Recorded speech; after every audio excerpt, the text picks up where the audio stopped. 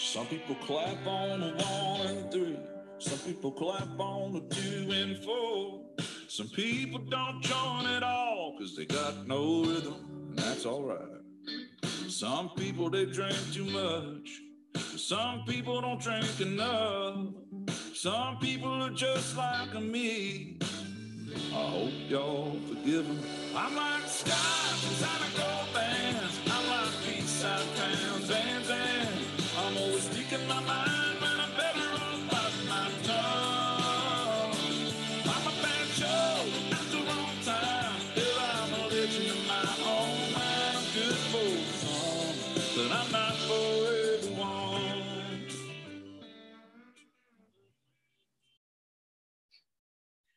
Welcome to another episode of Zero Ales and Hockey Tales with Wally. And today I am so excited to have on a 45-year-old from Surrey, England. His hockey journey has taken him to England, Scotland, Wales, Northern Ireland, Slovenia, Luxembourg, and Iceland. He is or was a staple and legend of the Big Blue Tent, but he's best known for his quick whistle and his even quicker tongue, chirping unsuspecting hockey players throughout the EIHL, becoming a legend of the game, and has quite an unorthodox way of breaking up fights. Welcome to the shed, Lee Young. Oh, thanks, Wally. That was a good introduction. Thank you very much. You know what? For how much I remember of you and how legendary you were for me, the research team was cold. There wasn't much to find out there. Really? I mean, I didn't know where to look. It's not like a player, right? No, it's not. It's just things that obviously happen on the ice, and things that you remember, things that I remember, and obviously some of my colleagues. There isn't much out there to know or find. Well, at least I hope not. Anyway. So I get into how we know each other, and my first game in the Big Blue Tent, I'll never forget it because I was pretty high on my horse coming from the second league in Germany, and Denmark, where I'd ran amok, and I'm thinking, I'm pretty hot shit for the EIHL. Well, that first game in the Big Blue Tent, you let me know exactly where I stood. Go on, tell me. I don't remember exactly how it went, but I think I didn't agree with one of your calls on an offside, and I let you know. And then I got kicked out. Every face-off, my centerman would get kicked out. And you ran my show the rest of the game. And I couldn't believe it. You chirped me ruthlessly and then just ran amok with me. And I knew where I stood the rest of the season. I got in line. Yeah, I mean, that's obviously before the warning situation come in, and, we were able to conduct our face-offs, and obviously we could kick the centerman out at the time. And you can't do that anymore. No, you have to give a warning now, and it defeats a bit of the object, because there's a bit of a story to that from many years ago. There was a player called Jeff Lindsay who played for Peterborough, and I remember he said to me it was a game in Peterborough. And he said to me, "Oh, keep your head up, young. I'm going to shoot the fucking puck at you." And I was like, "Oh, wow, okay." So I went over to the ref and I was like, "Look, keep an eye on this guy. He's just threatening to shoot the puck at me." And, the other linesman dropped the face off and Peterborough won it. And it went straight back to Jeff Lindsay. And he looked at me and looked at the puck and he looked again and just shot it straight at me. And the referee didn't call anything. And really? I remember the following year, he moved to Manchester Storm, and I think it was Craig Woodcroft, centerman at the time, and it was in Bracknell against Manchester, and Jeff Lindsay skated up to me during the game, and he's like, "Hey, do you remember what I told you in Peterborough?" And I'm like, "Yeah, I remember." He said, "Well, it's going to fucking happen again tonight." And I'm like, "Oh, right, is it now?" So probably the same situation as you in the BBT. I looked at Craig Woodcroft. I don't think I was going to do that. I looked at Craig Woodcroft and I just kicked him straight out the face-off. And he was like, "What for?" And I said, "Well, your D-man, he's threatening to shoot the puck at me again." I said, "And there's history there." I said, "So every time he's on the ice and you are, You went doing another face-off, and that is a good strategy, though, because then you get a little bit of control. Because I did realize if I started chirping you and gumming you after each, say, blown call, because I was probably right. But like, if I'm going to let you know all season long, then it's going to be a long year for both of us. And when you did that, like, I think I don't know who I was playing with, but you kicked out the centerman, and then I got to go in for the D zone draw. And I'm like, I don't want to take that. Yeah, exactly. No, and the sentiment obviously doesn't want to get kicked out either, because especially on a power play or a penalty kill, and that's their job. Then they don't want wingers to be taking them. And yeah, it was just a quick way to sort of nip anything in the bud, really. Right, it's something I remembered from my first game, so obviously it worked. Yeah, there's a few like that. It's good. It's but now we don't get that opportunity now. We have to give the warning, and they chops the legs out from under you a bit, eh? Yeah. Well, the other part I remember though is after that game, because I was buddies with Diesel already at the start of the season, but we were chatting. I'm like, what is with this linesman? Like, he's all up in my grill. He goes, "Oh, he's awesome. You're gonna love Younger."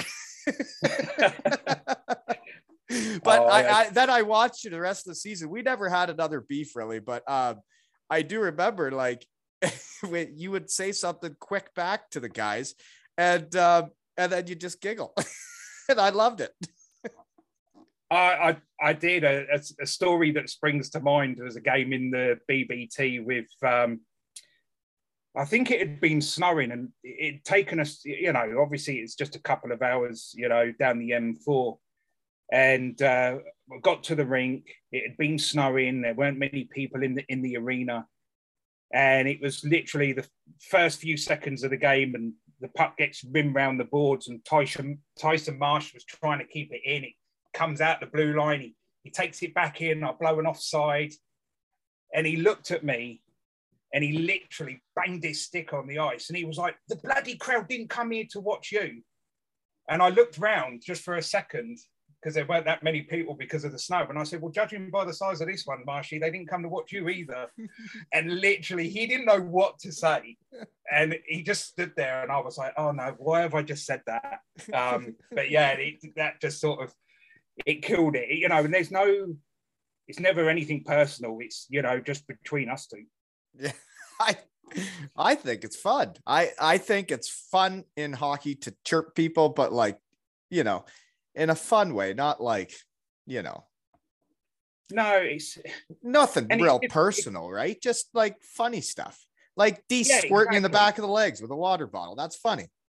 Yeah, grabbing hold of the shirt just as I'm about to skate away and I can't, he was always doing something, if I'd go to put my arm up for an icing, and he'd grab hold of my shirt and keep the arm down, and I'd be like, oh, he is a funny character. Yeah, I don't know if he'd get to do that in Graz anymore, eh? I very much doubt it. No. He knew a lot of the boys though on the circuit, so he was comedy gold for us. Okay, so how we know each other, I guess that year would be about the only year. And then we got in contact through the Zebra Stampede to the Shed, eh? I'm having a lot of them on. So Darns was the first one. Onesie, who can only stop one way. I didn't know that. I didn't either. Yeah, I thought you'd have to go both ways, right? Well, you would hope so. You would think so, right? I didn't know he could only stop one way. Well, and then speaking of great skaters, then there's Sam Motton, right? Likes to show off when there's an icing, right? Yeah. Go get. And then Rosie and Dino were just on from bar 26, was it, right? Yeah, it was. Yeah, bar 26. What a spot. Looks lovely. So speaking of the Shed family, right? Yep. Dino and I really got to know each other last week in the Shed here. And I needed a ride from Heathrow. Guess who's picking me up? Oh, Dino. Dino's picking me up. Says he's bringing a 6-pack and we're going to cruise. Oh, that's good. That's nice. That's not too far from me. Hey, when he's picked you up, come to mine. I'm literally like 20 minutes, half hour away. We'll go and get a beer. We'll have a beer. See, she's going to be a busy couple days, folks. Hold on. Yeah. It's going to be something. But like, that's what I love about this so much. It's like my hockey life was dormant for like 5-6 years. And now I'm making new friends to the point where they'll pick me up from the airport and drive me to Cardiff. Right. And it's chatting with people in my shed and having fun and getting to know people. Yeah, that's good. Yeah, because you obviously you spoke a little bit about your story and your career with Matt at the time and Dean on the last podcast, I believe. Yeah. Well, what did I talk about? You spoke about, obviously, I think your body is sort of given up before your mind had. Yeah. Well, I it's being around the team, being around the guys, and like you wake up and like you got 20 best friends you go to work with every day that are like-minded and you're trying to win a championship. In the real world, you don't really have those competitive juices every day, right? You wake up, you try and make sure everything goes good. And then, you do the best you can, but like, you're not trying to win a championship at the end of the year. You're not trying to win a game that day. It's a lot different, right? Yeah. I mean, it's like when I retired and then come back, a lot of people, I retired back in what I thought at the time was the right decision for me. And I walked away from the game. I had a big jersey presentation at the finals weekend. And, it was only through the summer that I was like, no, why did I do this? And, it was quite a thing to come back, because I didn't know sort of what reaction I was going to get or, and people still, take the mick a bit, but obviously they don't realize just how much dedication we put into the sport and how much we love it. How much of your life and your time it takes up. Yeah. And like you've got 20 best friends that you go out on the ice with, and they're my hockey family as well. We're a team just as much as the others out there that, are playing the game. We're a team as well. It was after that, the summer had happened, all the signings were coming up, and I was like, man, why did I give this all up? I love the sport too much. And I rung up Simon Kirkham and I was like, hey, if I wanted to come back, is there still a door open? And he was like, yeah, please, come back. And so, yeah, the rest was history.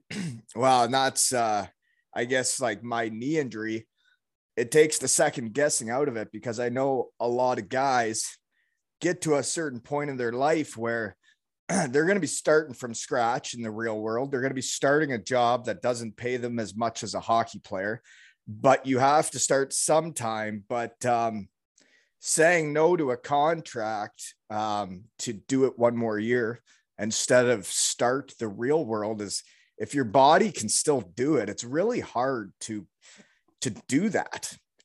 If you're still getting offers and the people still want you, Yeah. But I could imagine.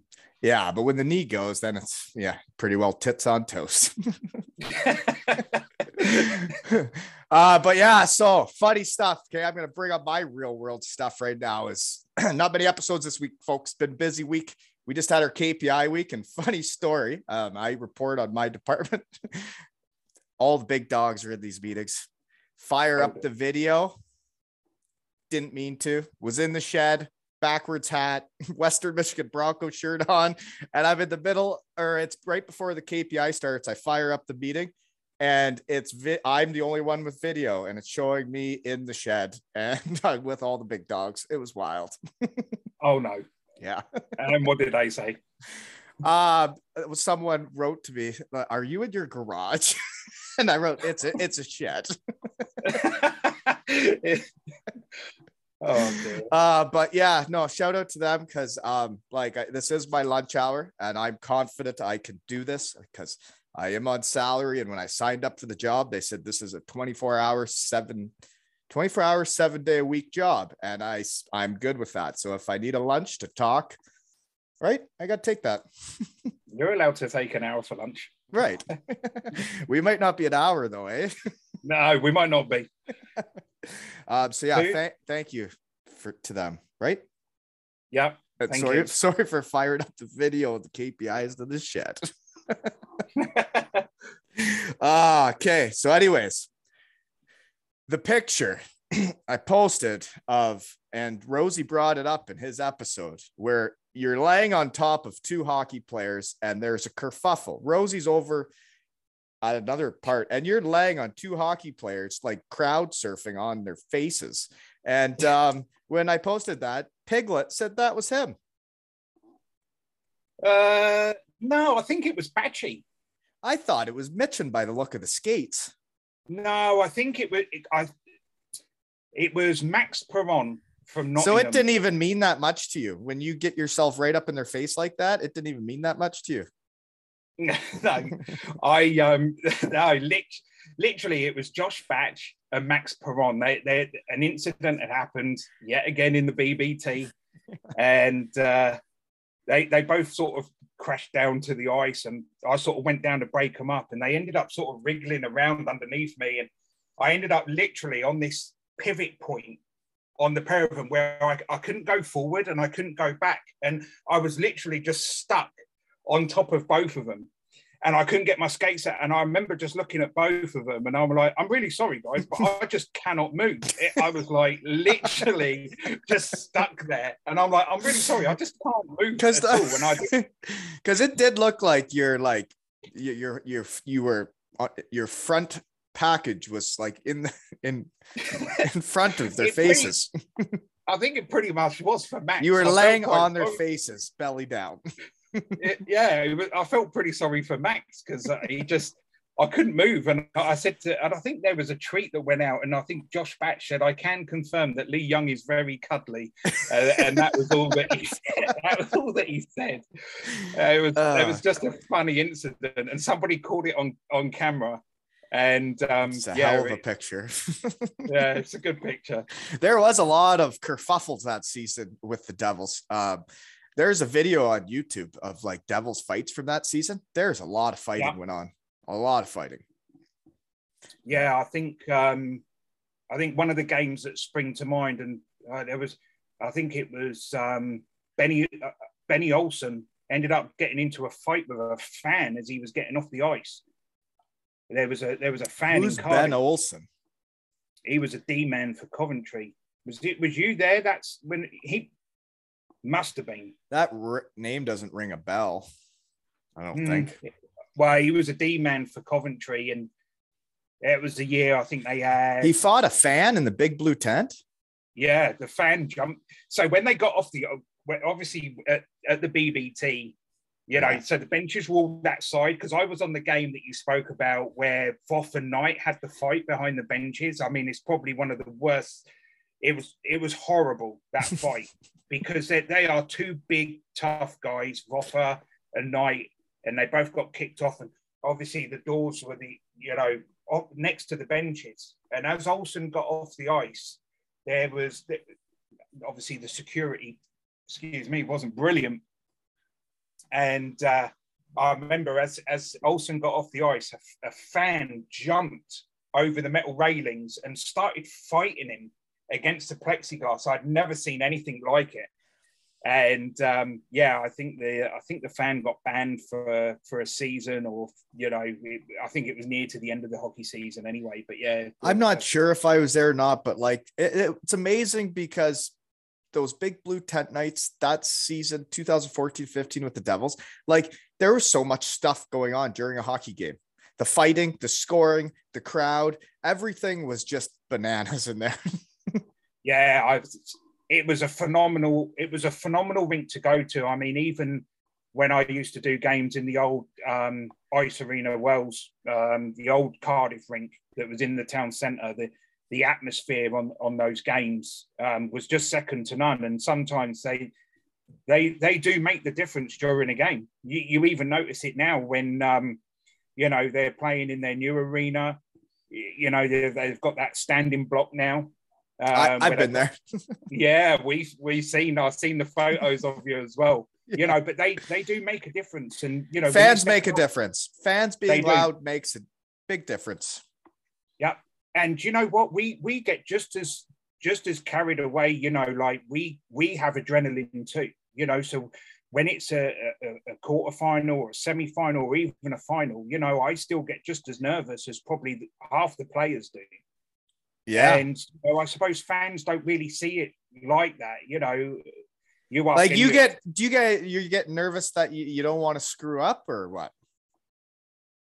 Yeah, it's a mixture. You know, it's all games are important. Like regular season, you know, normally. I know exactly what you're trying to say. Regular season's boring and playoffs are fun. Yeah, it is. But, big games are fun, right? Sheffield Cardiff is fun. Like those are fun. Going to play the Hull Stingrays on a Wednesday isn't fun. No, not all that drive and the adrenaline doesn't get pumping as much, you could say. No, it doesn't. And I remember in the old arena, it was Cardiff against Coventry. It was the second leg of the Challenge Cup, and Coventry were winning 3-0. And it was me and Darns. We were travelling down to the game, and I said to him, "Oh, what was the score from last night?" Because we didn't know at the time. Mm-hmm. And he was like, "Oh, it's 3-0 to Coventry," and I was like, "Oh my God, you know, it's pretty much a bit of a whitewash, really." And I remember Nathan Rempel, he went out 30 seconds into the game, scored a goal, 3-1. Then he scored one in the second. Then he scores with 30 seconds left in the third period to make it 3-3. And the same guy did? Yeah, it was, and the atmosphere in that rink was phenomenal. And I remember it went to overtime. Then it went into a penalty shootout. And I think it was a gentleman called Peter Aubrey in goal. And he come out to make a save, and Barry Moore for Coventry skated round him. And just as he was just about to take the winning penalty shot on an empty net, his stick broke. And there was a player, Stronge, who was playing for Cardiff, great sentiment, unbelievable player. And he went down and he scored the winning goal. And Cardiff won the Challenge Cup final that year. I can't remember what year it was. I'm absolutely useless with years. Yeah, I've never heard of any of those guys, but yeah, phenomenal. So that's at the old Cardiff Arena that happened. Yeah, it was old before obviously the BBC. Right, where the shopping center thing is there, right? Yeah, right by Chippy Lane. So then obviously you ran amok at Chippy Lane before. Right? Yes, I've been to Chippy Lane. Yes, I've been there. So what would you get if you went now?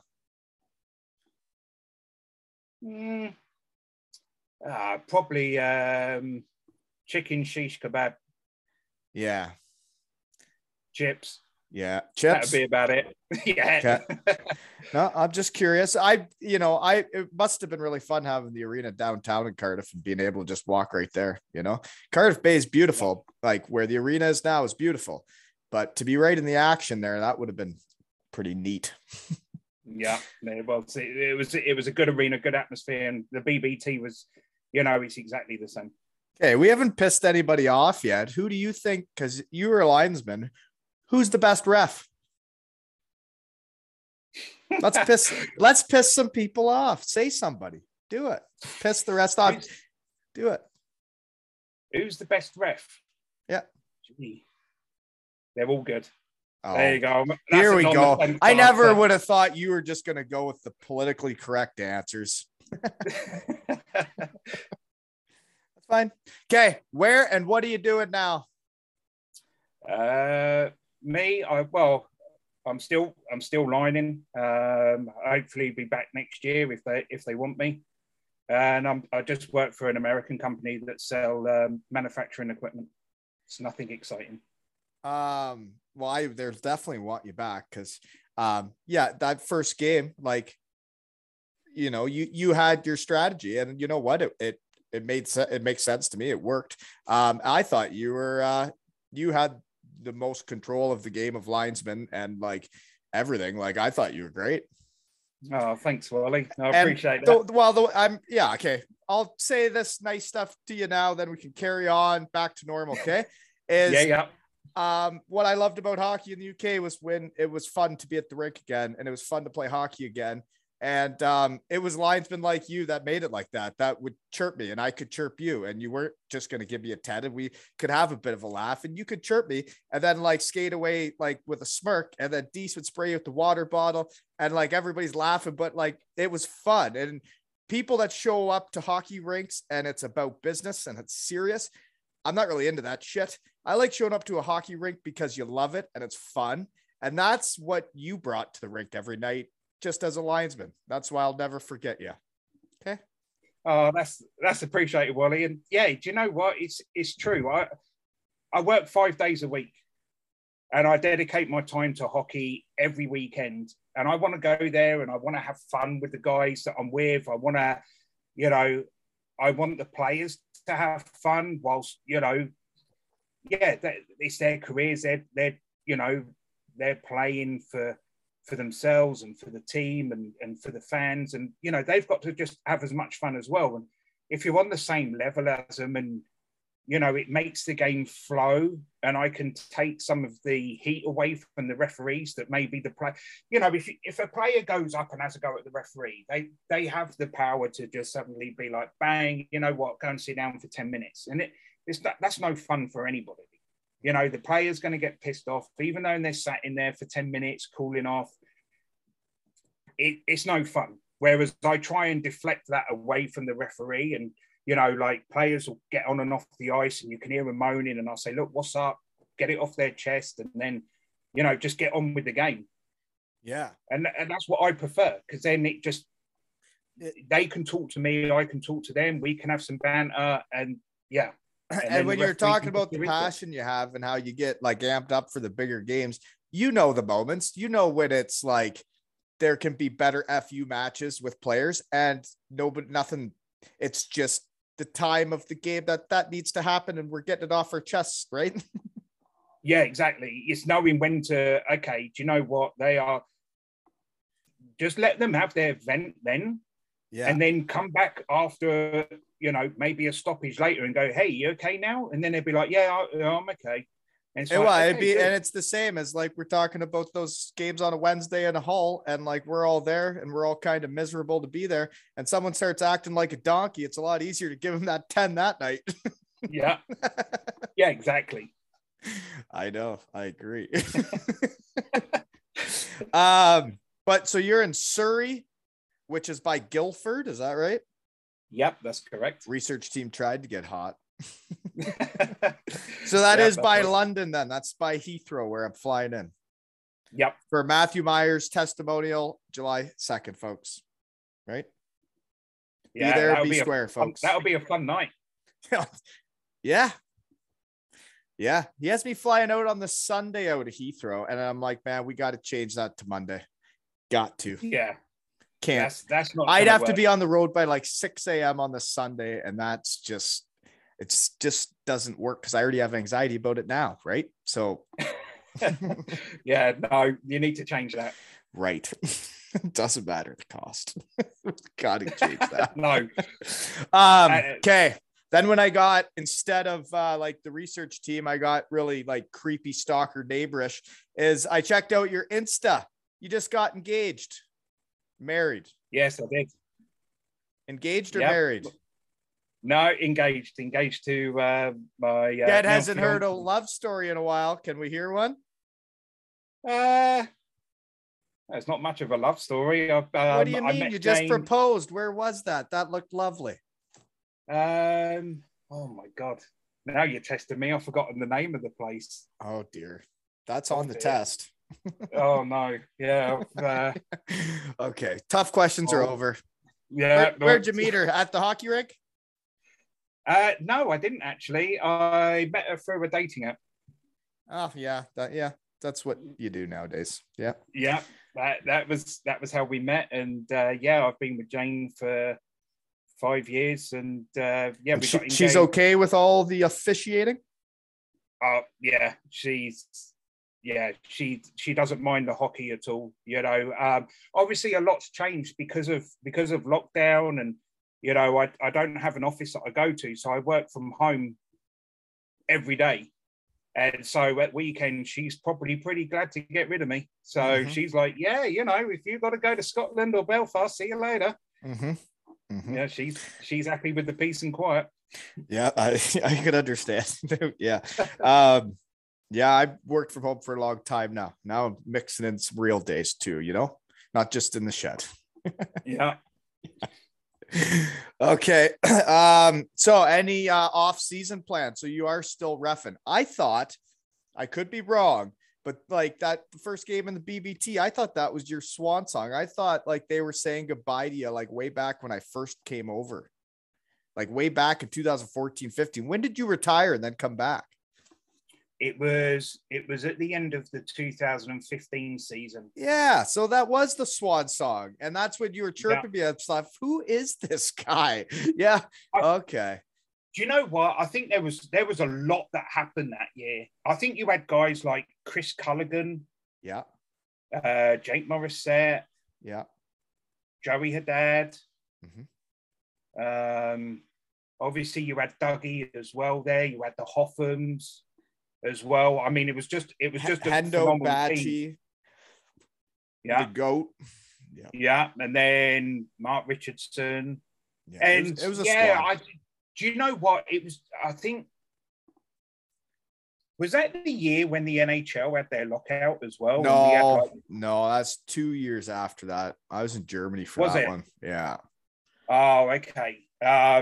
Yeah, because I just remember like there was a lot going on that season, and that's when I was 38 then, and I was just like, do you know what? I think I'm ready to go, and yeah, I wasn't far from it, and I come back. Well,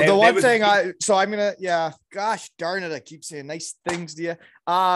But when I first got over there that season, yeah, like we had our little thing there at the start of the season. I thought it was neat that you kept kicking the centerman out because it was strategic. But when Deese was raving about you, and whoever Deese likes, I like, he was like, I could see when you were doing your swan song, like this is it, and for the fans to be cheering for you and everybody that was in the big blue tent, they were cheering for a linesman, right? I'd never seen that before.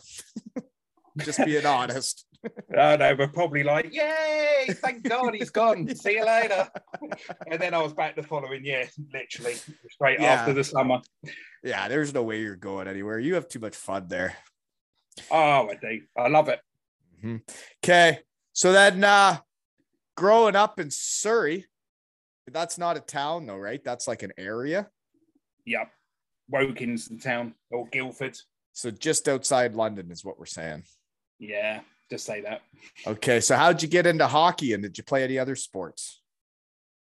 Did you play hockey? I did play hockey.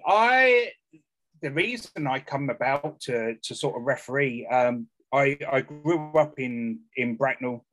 Obviously, when I was a lot younger, my mum and dad lived in Bracknell, and they opened up a rink, John Knight Leisure Centre, and it was like state of the art at the time. And we just went there. It was just a family. It was just a family outing. And then my dad was always very good at doing things wholeheartedly. So when he started something, he'd follow it through, and we started going to the rink on a regular basis, like Monday and Tuesday night skating. Then obviously I got playing like under 14s, which was just for a season. Then I I moved up to the under 16s. And then my dad said to me, he was like, hey, why don't you become a referee? I knew I was never going to make it as a player. I didn't have the skills, or, I couldn't read the play, getting myself into open positions to receive passes or, take shots. And so my dad was like, why don't you come to a referee camp? You'll be out on the ice all the time. You get paid for it. And, being 14, 15, it's a bit of pocket money. And you think, all right, okay. So I went to a camp, and, I started doing late night games or recreational games. And then I started doing sort of under 14s and under 12s on the line, and started to sort of build up from there.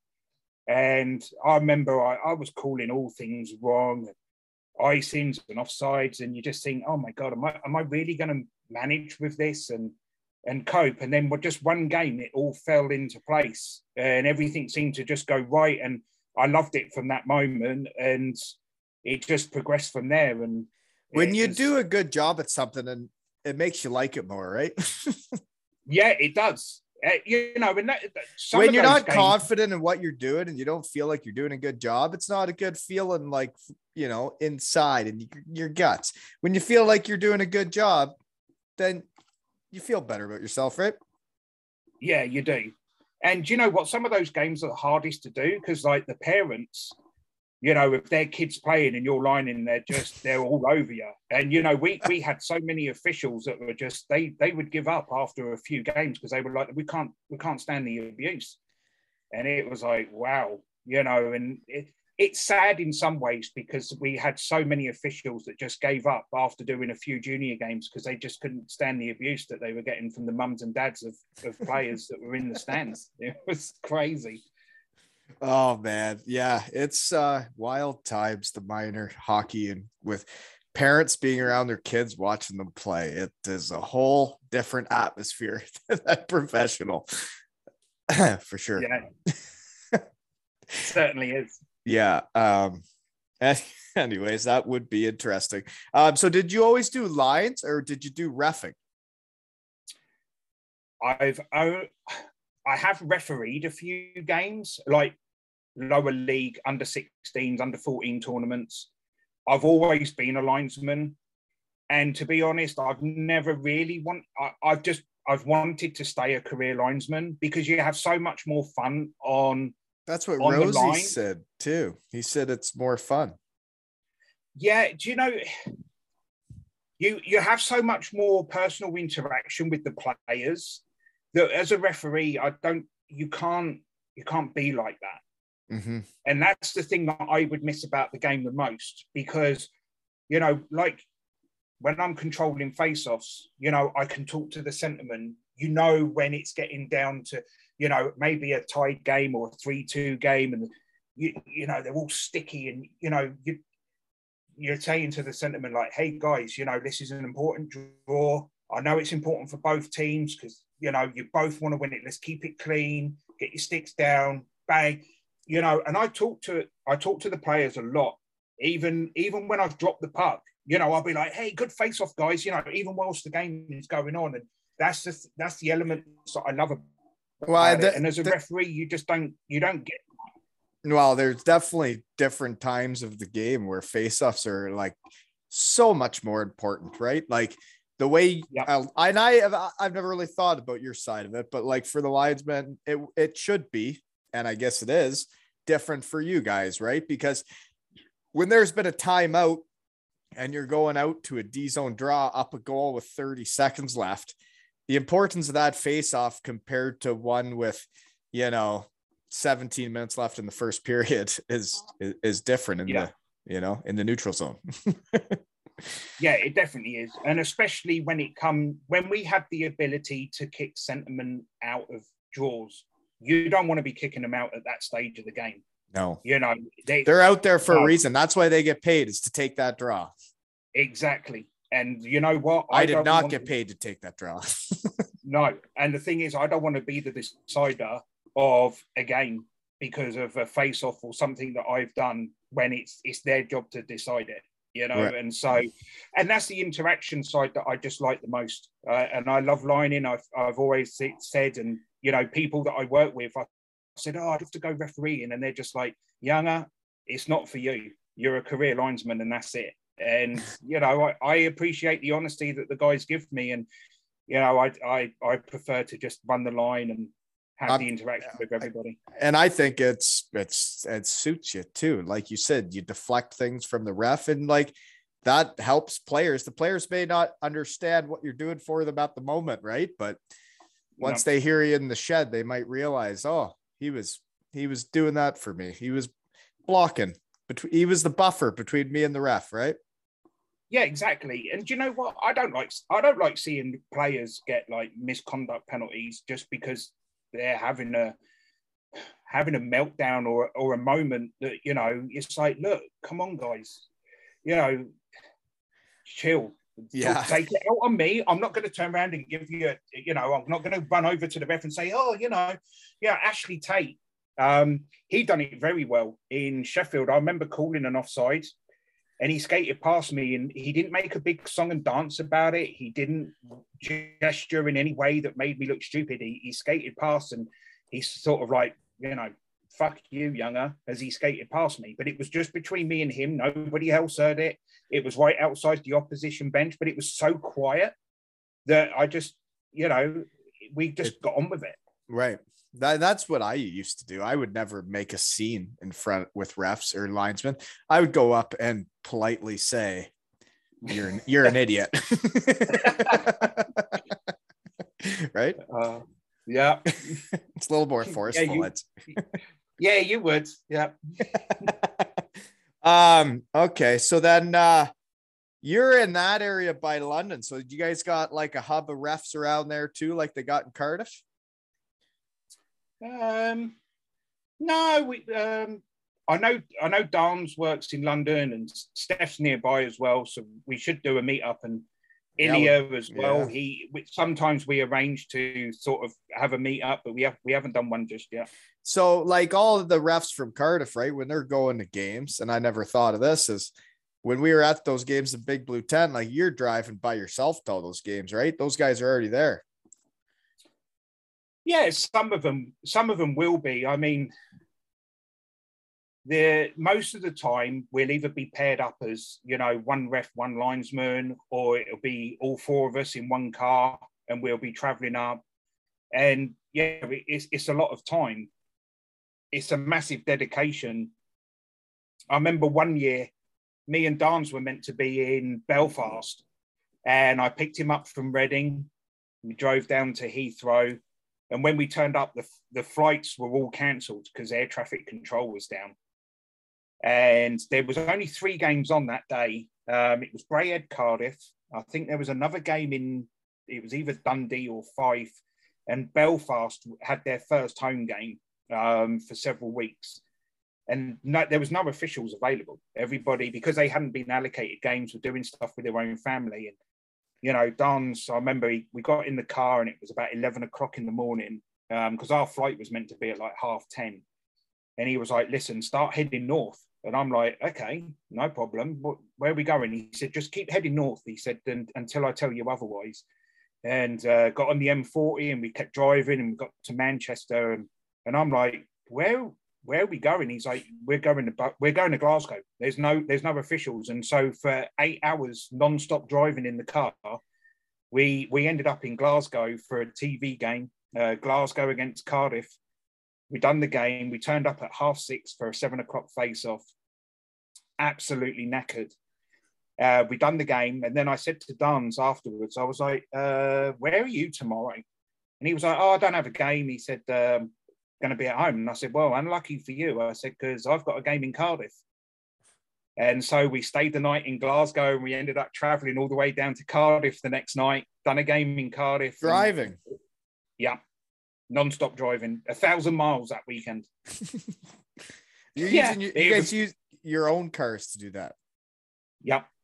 There ain't no league cars. They're not giving you cars. Nope. Probably could have hired one, but we wasn't expecting to be driving all the way to Glasgow when we was meant to be flying to Belfast to do the game. It was a phenomenal weekend of traveling, but it was long and tiresome. Well, and that's what fans don't get it, right? When they're out there screaming at you guys and yelling at you, and like when you look at those NHL games and they get the video and they get it right down to the very centimeter or whatever, like that it's offside or not, like the game's happening fast. And like you look at how many NHL linesmen don't get the exact call right. Sometimes they're quite wrong, right? And those are only when they show the ones where there's goals scored. There's more, right? And you guys are driving for 12 hours before you get there. Yeah, exactly. Just because you love it. Yeah, we do. Yeah, and that is exactly it, and it's I'm sorry I yelled at you so much. Oh, hey, you don't need to be sorry. You're doing good, because I'm not. No, you're doing. I didn't mean it at all. I meant every word I said. Oh shit! Sorry. I had one more question though. You said 10:30. I forgot about that saying when I was over there. 10:30. Is that 9:30 or 10:30? 10:30 is 10:30. 10:30. But you're already past 10. Yep. So it's That's half. what I'll say. You're halfway through the 10th hour. Yep. Yeah. You love our British sayings, don't you? I just try to figure out where it came from, how it works. You know, it's like running amok. You never know. Okay, sorry, I don't know where we're at. Do you know? No, I don't. Carry on. Okay, I've got plenty of more stories if you want more stories. I got one. Research team found this one. You had a bad injury in 2021. Broke your leg, tibia. Yeah, I broke my ankle and my fibia in the elite series. Oh, and like in the hub, like in the that thing. Yeah. I had a. How did it happen? You get just stuck in a rut? No, it was all my own fault. You know, obviously because of lockdown, we hadn't been skating, we hadn't been on the ice for a year, and I'd had my own fair share of the coronavirus in the December. I ended up with the November 20. Was it 2000? So when was it? 2020, I ended up with a blood clot in my leg and pulmonary embolisms on both lungs, which needed treatment in the November. Then I caught COVID in the December, and then the Elite Series started in the sort of March, April time. And I was on a game. It was literally a couple of minutes into the third period, Coventry against Manchester. Puck got rimmed around the boards and two players were battling. And for some reason, I decided to jump up on the boards just as they collided into each other.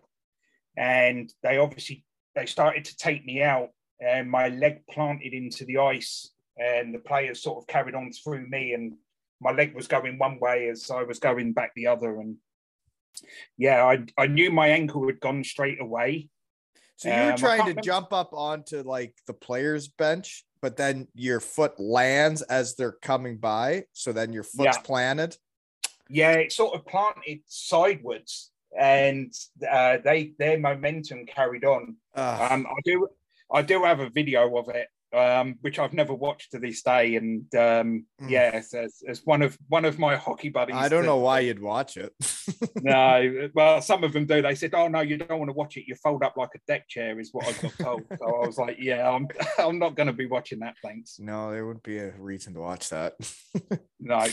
So yeah, I had an all-inclusive stay at Queen's Medical Centre in Nottingham, and they operated a week later. And you have a real job. Yeah. So yeah, I was still working at the hospital, and yeah, had 3 pins inserted, and then I wasn't. And you're back next season. Well, yeah, to be honest, Wally, I didn't expect to be, because at first, so the incident happened around the 17th of April last year. And the recovery, because everything was still in lockdown, all the rehab was being done online. And the initial assessment was that I wasn't going to be back out on the ice until December of 2021, or even January of this year. But I managed to get back with the help of our great NHS staff. I managed to get back on the ice in the November. I couldn't make, it was the end of October, beginning of November that I came back. I started doing some lower level games at the beginning of October just to see how I was skating and how it felt.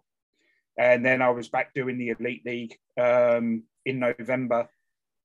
And to be honest, I was surprised at how well my leg was coping for the games. It was good. You know, obviously I got selected to do the Challenge Cup final this year, which was an achievement and something I certainly wasn't expecting. And then obviously I got selected for the playoff finals at Nottingham this year and done the Cardiff Guildford semi-final on the Saturday evening, which was a great game. That's really impressive shit. And because so I guess what's going through my brain right now is my body hurts more and more all the time. You're older than me. You're getting injured older than me. And you're going through all that shit to try and come back. Like, I had a hard time after my knee surgeries. I had a hard time not being around the guys and working out by myself, being by myself, doing it all by myself. I like being around the team. That's what I always wanted to be doing. And I always had a hard time after that. But that you went through all that, got yourself back, and then got yourself back to a level you're getting picked for all those big games. That's impressive shit. I'm about done being nice to you now. Yeah, but the game in the EIHL needs that. They need the best linesmen. They need the best refs doing the biggest games, and they need dedicated people like you that are willing to put in the work to get back to that level that they're going to have great officiating in those games. Yeah. Now I'm done. God damn it. Yeah. And we've got great officials, you know, Onesie, Beresford, Ilya, you know, Fraley, you know, and these are the guys that are going to be taking over. And that's sometimes some of the hard thing as well, Wally, you know, because my time is, I'm not saying it has now, but, you know, I'm 45. I'm going to go into next year. And, you know, if I could turn back the clock, you know, 30 years, you know, when I first started refereeing and, you know, being chosen to referee all the line or officiate all the semi-finals and finals that I've done. If somebody said to me, would you go back and do it all again? I would in a heartbeat, mate, because I love the sport so much. And people just, they won't ever realize, you know, just because we get picked for those games, we don't take it for granted. There's plenty of people that can be chosen. And, you know, it's humbling, and, you know, your colleagues are always so proud of you and stuff. So, yeah, it is very similar to like being hockey players, because I didn't realize how few jobs there are out there in Europe and in the world, say for like a small right-handed scoring winger, right? Like there really isn't that many jobs to run a half wall on a power play in the world, right? So it's the same thing. There's a lot of people signing up for these jobs and not many people get to do it, right? So you got to be thankful sometimes when you think about it, right? Yeah. I guess. Yeah, you have. Mm-hmm. Okay. Anyways, next question. Do linesmen have pre-game meals, especially when you're driving all the way to Glasgow and stuff? Do you try to stick with the pasta like the players, or you just running amok eating whatever?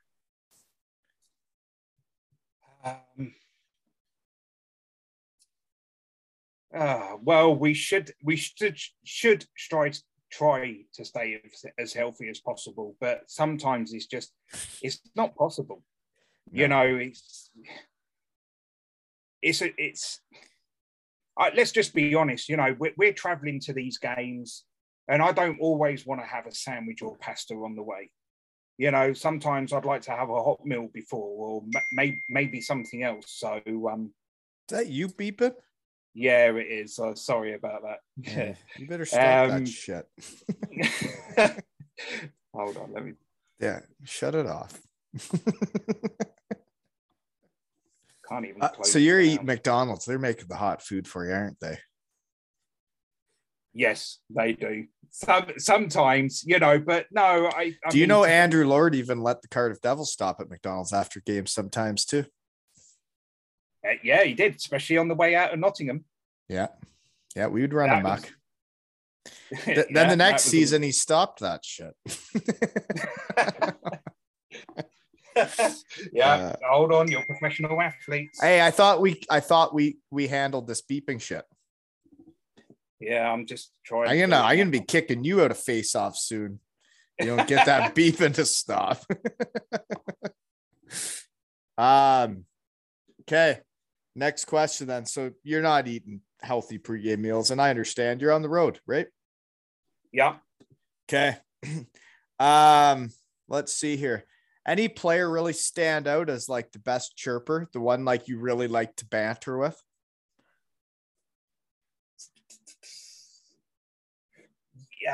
Yeah. Do you know what? The one that, Ryan Finnerty. Oh, Chet guy. Yeah. Yeah, I could see that. Finner always, like, when he played in Cardiff, he had he was in Sheffield as well. And he always, you could almost call you the Ryan Finnerty of linesmen. Honestly, I've never seen him play hockey, but I'm just picturing this. Oh, he used to come out with some corkers, and the thing is, he used to make me laugh on the ice. Like, it would be literally a serious situation that didn't warrant I should not have been laughing. Yeah, but he would say the quickest of one-liners, and he knew that I had heard, because the first thing he used to do was look round at me. To see because I heard him, and I would start laughing. And sometimes he'd do it even on face-offs, and I'd be like, Ryan, you can't do this. I've got to be serious, and you're making me laugh. If you say something funny, I can't hold it in. No, yeah, you gotta be. Yeah, no, he seems like a guy that enjoys hockey. Like, he's having fun at the rink, right? Yeah, I would have been fun to see him play. Never got to see that. But yeah, okay, I could see that. Deese would have been memorable too from the bench. We covered that. Okay. How about the code with breaking up fights and stuff when you're like crowd surfing on the guys, putting your package in their face? Any guys like just totally snap and like you're kind of like worried what they're doing and you see their eye just kind of go crooked? Anything get pretty wild? There has been a few of those incidents. I remember, and it was lucky because Danny Beresford actually mentioned to me this afternoon before I come on. There was one fight. It was me and him. It was in Nottingham, and it was Cam Jansen against Keith. Oh, that would have been something. Oh, I tell you, on the ice at the time, like these two guys are competitors. Yeah. Oh, they were absolutely throwing bombs. And I remember even Danny said it felt like the fight was going on for about 5 minutes at centre ice. And they were two big guys, two massive players that just, and you just think, oh my God, I've had so many incidents. Nottingham against London Racers, they just sent, there was a massive line brawl.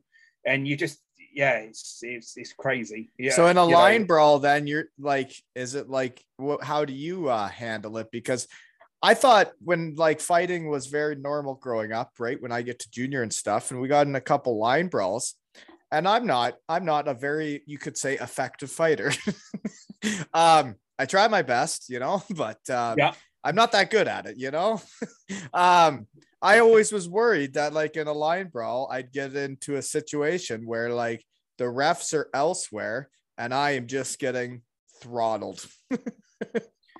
Yeah. And that's the horrible situation when there is like a line brawl or when there's 2 or 3 incidents that are happening. Obviously, the guys that want to fight and the guys that don't, and if I can try and help out the player that doesn't really want to get involved in this and he's being ragdolled around, we'll probably go to that one first, and let the other, 2 willing combatants that want to go and they know what their role is. Then once the fight is over, they're normally quite happy to stop, give each other a pat on the back, good fight, and then just go straight to the box, and they know their role and they play that role well.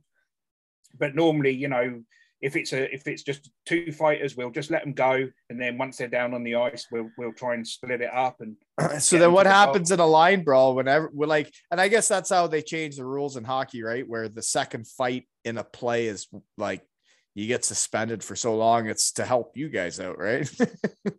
Yeah, well, if it's a line brawl, I mean, we'll just have a look and assess the situation, and then as quickly as you can.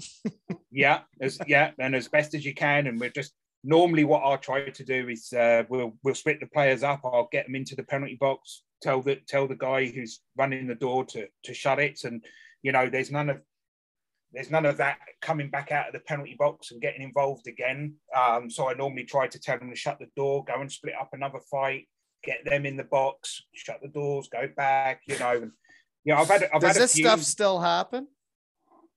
not as much as it used to. No. Thankfully. Do you know Thankfully? what? I think, yeah, look, I think there is an element of fighting in the sport, which I think is still warranted on times, like. You think? Yeah, well, if you look at it like, if you've got an enforcer and, Cardiff are 3-0 down within the space of 5 minutes and he's going out there to G the boys up and, have a fight with another enforcer and get that's fine, but there were some times when it just used to get so silly, you would be. The silliness doesn't need to happen. You're right about that. Yeah. Yeah, and it just used to get so silly at times, and it was just like, for a linesman, it used to just get boring. Hey, now, what's going on here? I'm getting loads of messages while we're chatting. You are popular, eh? Yeah, I don't know what the hell is going on. Huh. Well, anyways, I think it matters. I think it doesn't have to be even an enforcer. If you're team needs to get going and they ain't doing anything, it doesn't matter who fights. It doesn't matter if he's an enforcer. It doesn't matter if he's a goal scorer. If somebody fights, it's showing the boys like, let's rock and roll here. Like Roy's Garage, June 25th at Ainsdale Golf Course. Folks, don't forget to register at ailshockeytales.com, right? But seriously, we have a rock and roll band and I'm having a golf tournament, folks. It's going to be a busy 7 days. Golf tournament June 25th. Matthew Myers testimonial the next weekend. Okay. Oh, great. Shed's gonna be hot. Actually, yeah, there's not gonna be much chatting going on, folks. So you might have to re-listen to some episodes because it's gonna be a pretty busy few days. I forget where we were now. The fighting, right? Yeah. Guys totally snapping. Hey? That's the question. Any guys like totally snap on you where you're like, is this for real? Like in your face or the other guy's face that they're fighting like that? You just know they're just not stopping. They're just going to continue. No, not that I can think of off the top of my head. There is probably some incidents where it has happened. I think there was an incident with Brad Voth, Danny Stewart. They literally had a fight in Coventry and Danny just wouldn't stop at all. You're telling me Danny Stewart would fight Brad Voth? Yeah. How would he do? He didn't do too bad. Danny was... He went for him. They had a fight in Coventry. He was trying to fight me when I came to EIHL. I'm like, why are you trying to fight me? Like, why would I fight you? But he was like my size, but just an angry little fella. Yeah, he had to go with Voffa. So yeah, once he because they both went down, and I remember Danny was still throwing punches afterwards, and he whacked me in the back of the head. He'll remember that story. He does remember. I would have thought Voth would run amok with him. Yeah, I think it was just all a bit messy, and Voffa lost his footing, I think, and just fell over. But yeah, the incident, I suppose, is the Voth Knight one that we spoke about earlier. You know, both the guys got off, went behind, and Yeah, it was a horrible fight off the ice. I'd never seen two grown men. Literally, it was almost like a street brawl. It was horrible. One of the worst off ice fights I've seen, I think. Yeah, it's not fun when they get like that. No. Okay. You never answered who's the best ref, okay? Who's the fastest skating ref? Who's the best skating ref? Liam Saul. I don't know who that is. Yeah, phenomenal skater. Is he? Phenomenal. Yeah, he is. Yeah, he is such a good skater. So we covered least agile, right? Because onesie can't stop one way, right? Yeah, like, can't stop one way. Oh, that Beresford Shed guy, he's gonna come on sometime, but he was in the World Championships, right? Yes, he was. Yeah. That's pretty cool, eh? When the achievement. Brits are going to the World Championship, like top group, that's pretty cool. Yeah, it is, and it's a massive achievement for Danny. You know, he's worked so hard to get to that level as well, and yeah, you know, absolutely fantastic, and it's recognition as well with, you know, all the hard work that we put in. All the miles you put on your cars too, eh? Yeah. And, you know, it's nice as well for UK hockey to, you know, the officials to be recognised. You know, we've had, you know, many official, male and female, go away and do international tournaments. I was lucky enough to go away 3 times.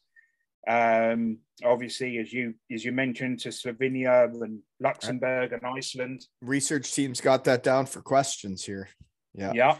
It's pretty cool though when you get to travel the world for hockey, right? And for you guys, your passion is being the best you can at lines or reffing or whatever that is. And when you get recognition, it's pretty cool, right? Yeah, it's, and you know, it's a great way to be recognized as well with your fellow peers, you know, because everybody looks up at you when, you know, no matter what games you're doing, and they all want to strive to be at that level. And we can also share knowledge as well, you know, like I'm sure Danny's picked up some things from being away that he'll share with the guys the next time we see him, you know, and we take that into our games as well. All right. So what are we saying? Like what do refs, what do linesmen, like, is it your positioning? Is it like, how do you keep up with the play more? How do you be at this blue line when they get there? Like, what do you catch? What do you mean? Go on, say that. Well, like how a lot of linesmen is, like you say, he learned something. What could he learn from being around linesmen? Like I know, like I could watch a game and see a power play do something. I'm like, shit, I've never seen that play before. Yeah, it could be anything. It could be like your positioning on the ice, like, you know, obviously now with four officials out there, 2 referees and 2 linesmen, you know, yeah, we only have to worry about being on the line, you know, making sure that is it a definite icing, is it offside? It could be the way that we conduct face-offs, the way that we position ourselves on the ice.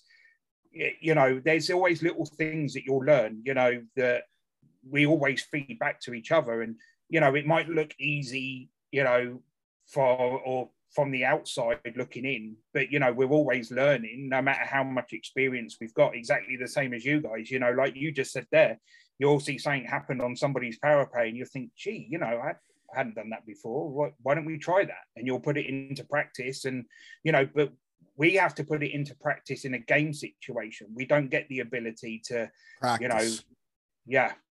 So we have to learn as we're going along. Right. I was just curious, like what the chatter is like in the locker room, like when he comes back, if like when you talk about the games, like I guess what the hell you guys talk about? Because I don't know. I'd be talking about like the player and like who's really good, or like a play they'd run on a power play. I'm not sure what linesmen would talk about, or refs, right? Yeah, well, we talk about all different types of things. Like obviously we know who the starting lineups are going to be before the game, and when things are happening on the ice, like 9 times out of 10, the linesman, you know, will communicate with the referee and be like, hey, you know, keep an eye on this, or, you know, this happened. You know, it's not so much now with the 4-man system. It used to be in the 3-man. But obviously, you know, we'll talk about things in the dressing room. Hey, you know, like, keep an eye on this center, you know, Stick's not going down, or he's jumping here, or he's dropping to one knee, you know, trying to gain an advantage. And so obviously we tried to, you know, stop that from happening. So that's the sort of things that we talk about in between periods, or maybe before games. I know that Hixie, like when it comes to the quarterfinals, they do a massive stat sheet, and it tells you, like, you know, which centre favours which draw and stuff like that. Just, you know, and we can see all the analytics of everything. That's craziness. Gosh, that just threw me for a loop. I was gonna say something and now I forget. You guys have analytics for what you guys are doing? No, we can view our games, but it's normally for, like, when it gets to the sort of quarterfinals and semi-finals, we normally get a breakdown of, like, what the teams have done, like, the night before. So it's mainly like the quarterfinals that we get that, so we can view everything. It's quite in depth. It's quite in. Yeah. God, I tried to remember what I was going to say because it was very serious, and now I can't remember. That's what right. it was. It'll come still. to you. It is good. It's going to come to me. It was something to do with getting better and what you're talking about, but it's going to come to me. So I'm going to move on. I'm going to pretend like it didn't happen. Okay. Posted the picture. You're walking down the hallway. You're number 23, Lee Young. Your email and right here is telling me number 79. So what's going on here? You're number 23 or number 79? I'm number 79 now. I used to be 23. And after my injury in Nottingham last year at the Elite Series, I just didn't want to wear that number anymore. And so I had a change of heart, and I asked for 79. You've been 20, you'd been 23 the whole time? Yes, I had. I actually, well, there was one season where I wore 13 because I'd actually given my shirt away to a fan, and didn't realise that we weren't getting new shirts for the following year. So I had to wear 13 for one season. But yeah, I'd been 23, and that photo was actually taken by Rosie. That was the year at the finals weekend when I decided to retire. So as I was walking out, he got that shot, and they had made up my name on the. It was really cool. It's a great photo. It's a great photo. Yeah, it is. It's a fantastic photo, and yeah. Well, you know, Shed's here to try and help get you guys recognition you guys deserve, because to be honest, I thought you guys do a great job in the IHL. I know a lot of fans will disagree with me, but when they probably haven't watched many games in Germany. What a mess. Yeah. So refs pick their numbers. A majority of the time, yes, they do. Okay. So why 23 and why 79? Well, I was going to pick 77 because that was the year I was born, but Onesie had it. So I couldn't have that. I didn't want 78, so I just picked 79. Okay, so you just wanted to be in the 70s and kept working your way up from 77. Yep. Okay, 23 just started when you were a kid? 23, I wanted 7, but Simon Kirkham had that number, and I picked 23 afterwards. Well, I wore number 18 in Cardiff because number 10 was getting retired that season to Stoner. And I had worn 19 in Sunderjyski, and that one was retired too, I think, right? Moria, maybe, I think. So that's how I became 18. Yeah. So yeah, it's interesting how people pick their numbers, because Colby wears number 14 for Tom Kuhnhackl from Germany because he let us meet him after an NHL game, right? Everybody's got a story usually about their number they wear, right? Yeah. Okay. Yeah, I don't know. Nothing special about my numbers. The guys might say different, but no. Okay. So next question, poster pictures. There's a photo of you getting ready to drop the puck. Probably a big game, a lot of fans there, big arena. But your form, ass out, like straight back, right over it. Like, is that what goes on at training camps, is getting that form down? Because my goodness, it was spectacular. The ass out, everything was perfect. No, do you know what that come from? I think it was obviously the worst thing as a linesman is getting taken out on a face-off draw, especially from the wingers behind you. It's got to be the absolute worst. Going back over on your head. Up. Yeah. Yeah. Because you don't. So what's the game plan? Drop and then what? Plant your feet or get the hell out of the way? Get the hell out of the way. But obviously, as you get a little bit older and fatter and slower, that's a bit more difficult. You don't look like you're getting fatter. You still look the same. Thanks. No, obviously, we that way having the knees bent, and if they do come, you're not going to get. At least you've got a bit more balance to you. Yeah, I know what you mean, though. It's the same as like when you get really tired because you're fat on the ice and you start straight legging it, you can fall down easier. Yeah. And so, yeah, and we watch obviously NHL games as well. And we see how, the best league in the world, how their officials are doing it. And it just gets adapted and adopted over here. And obviously the guys that travel away and do tournaments, they'll pick things up and they'll bring them back here. And it's just how the games progress. I'm sure there'll be something else that will happen and we'll be doing something. So when you watch an NHL game, are you watching like the positioning of the linesman? Yeah, do you know what? It's difficult. Sometimes it's difficult to watch a game without watching the officials on the ice and seeing what's happened. It was quite funny. One of my friends the other day was like, oh, how come, I think it was one of the Colorado games. He was like, how come this wasn't offside, And I was like, well, because the player hadn't touched the puck and the other guy was skating out and touched the line. And then he gained possession of the puck once it was in the zone. And he was like, well, it doesn't. And then he sent me the clip of it later. And he was like, oh, actually, yeah, you were right. And that's the thing with some of the fans, if they knew the rules 100%, they wouldn't shout for as much as they do, but they pay their money and, they're entitled to have their opinion, but it's like, yeah, if you was educated and I'm not saying that every fan isn't, far from it, right, no, I know. Yeah. But some of them, when they get all hot and bothered, they should realize maybe they should. Yeah. Yeah.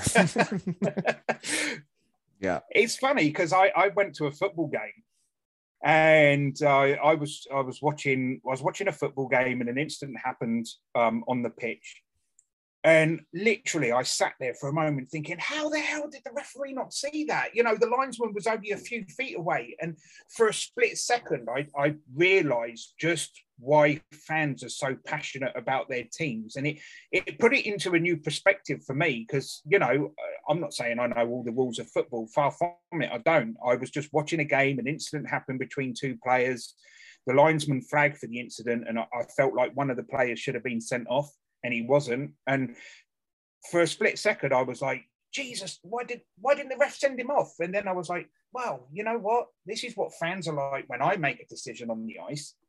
And I can see then. And it was, yeah, it's all about, you know what? It's all about perception, right? And sometimes you don't really have the full perception until you get in your shed and start talking to all the different people in hockey, right? Because there's all of that. And like fans also, like when I've been chatting in my shed, right?